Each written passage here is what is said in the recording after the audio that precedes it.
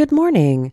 This is Abby with your daily Berlin briefing for Friday, July 14th, 2023. The Berliner Badebetriebe, or BBB, will be reviewing all measures for safe swimming operations in the coming weeks. Tighter visitor limits, personalized tickets, and stricter measures for violations of the house rules will be discussed.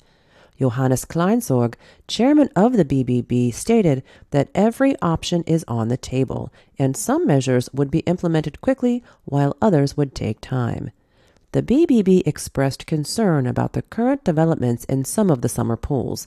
According to a statement, certain groups of visitors are causing conflicts, sometimes resorting to violence, and it's not uncommon for the pool staff to be involved as well.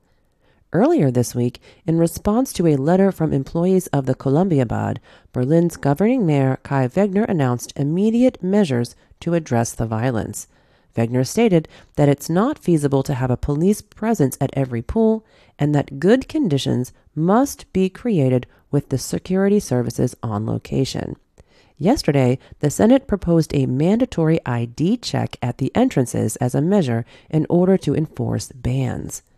Employees of the Columbia Bad had previously sent a letter to the management of the BBB, highlighting the, quote, unbearable extent of the circumstances, unquote, and went on further to say that the house rules are deliberately violated on a daily basis, and employees, especially women, minorities, transgender, and queer individuals increasingly faced threats of violence.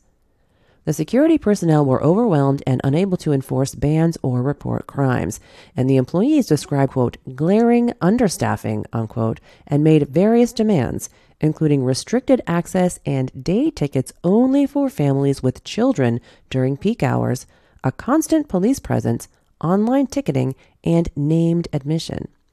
In response to the letter, the BBB intensified communication with the police and offered workshops on crisis intervention and individual psychological support. They also increased the number of security personnel and reinforced fences for the current season.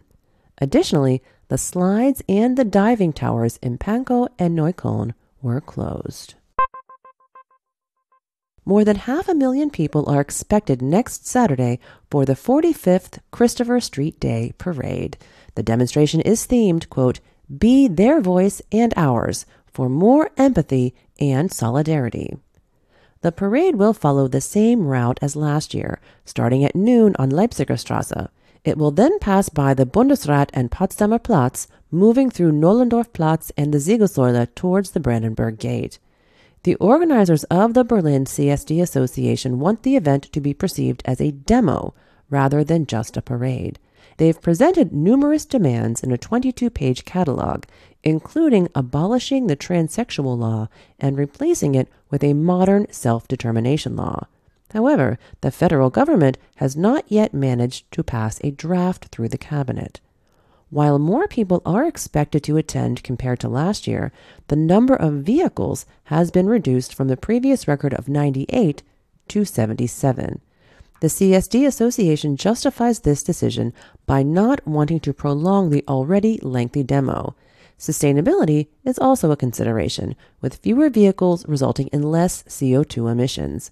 Waste reduction measures include the use of reusable dishes by participating food businesses, and participants are encouraged to take their packaging and glassware with them or dispose of them properly. On Wednesday, 2 people were injured in transphobic attacks. In both cases, the state protection responsible for politically motivated crimes has taken over the investigations. According to police, in the afternoon, a person was punched and kicked in the face by an unknown perpetrator at Zoologischer Garten station. And in the evening, police were then called to Siemensstadt to a dangerous bodily injury with transphobic insult. Per witness statements, an 18-year-old was first verbally attacked by a man on the U7. The 30-year-old followed them when they changed their seat and then abruptly hit them in the face with a beer bottle. The victim left the U-Bahn at the Rotterdam station and was helped by witnesses who got out and called for help. The perpetrator initially continued his journey, but then also appeared on the platform and harassed the victim again. Security forces then intervened.